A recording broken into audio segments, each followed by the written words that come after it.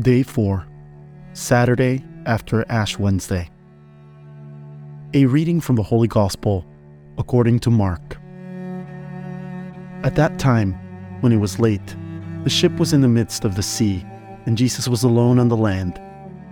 And seeing his disciples straining at the oars, for the wind was against them, about fourth watch of the night, he came to them, walking upon the sea, and he would have passed by them. But they, seeing him walking upon the sea, thought it was a ghost and cried out. For they all saw him and were troubled. Then he immediately spoke to them and said to them, "Take courage, it is I, do not be afraid." And he got into the boat with them, and the wind fell. They were utterly beside themselves with astonishment, for they had not understood about the loaves, because their heart was blinded. And crossing over, they came to the land of Genesareth and moored the boat. And when they had gotten out of the boat, the people at once recognized him.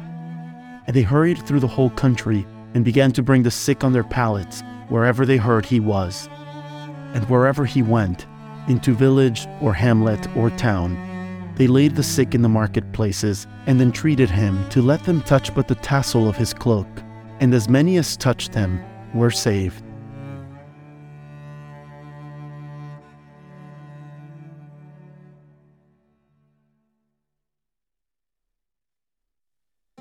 This is a reflection on today's Gospel. The ship, the church, has set sail.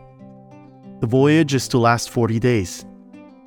The disciples labor in rowing, for the wind is against them, but they begin to fear, lest they may not be able to gain the port. But Jesus comes to them on the sea. He goes up to them in the ship. The rest of the voyage is most prosperous. The ancient liturgists thus explain the Church's intention in her choice of today's Gospel. 40 days of penance are, it is true, little enough for a long life that has been spent in everything save in God's service. And yet, our cowardice would sink under these 40 days unless we had Jesus with us. Let us not fear, it is He.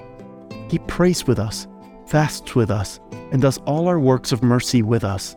Was it not He that first began these 40 days of expiation? Let us keep our eyes fixed on Him, and be of good heart if we grow tired.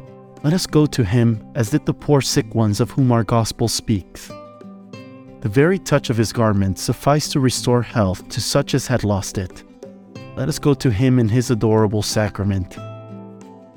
And the divine life, whose germ is already within us, will develop itself. And the energy, which was beginning to droop in our hearts, will regain its vigor. Let us pray. May Thy faithful people, O God, be strengthened by Thy gifts, that by receiving them, they may still desire them, and by desiring them, they evermore receive them. Through Jesus Christ, Thy Son, our Lord, who liveth and reigneth with Thee, in the unity of the Holy Spirit, God, world without end. Amen.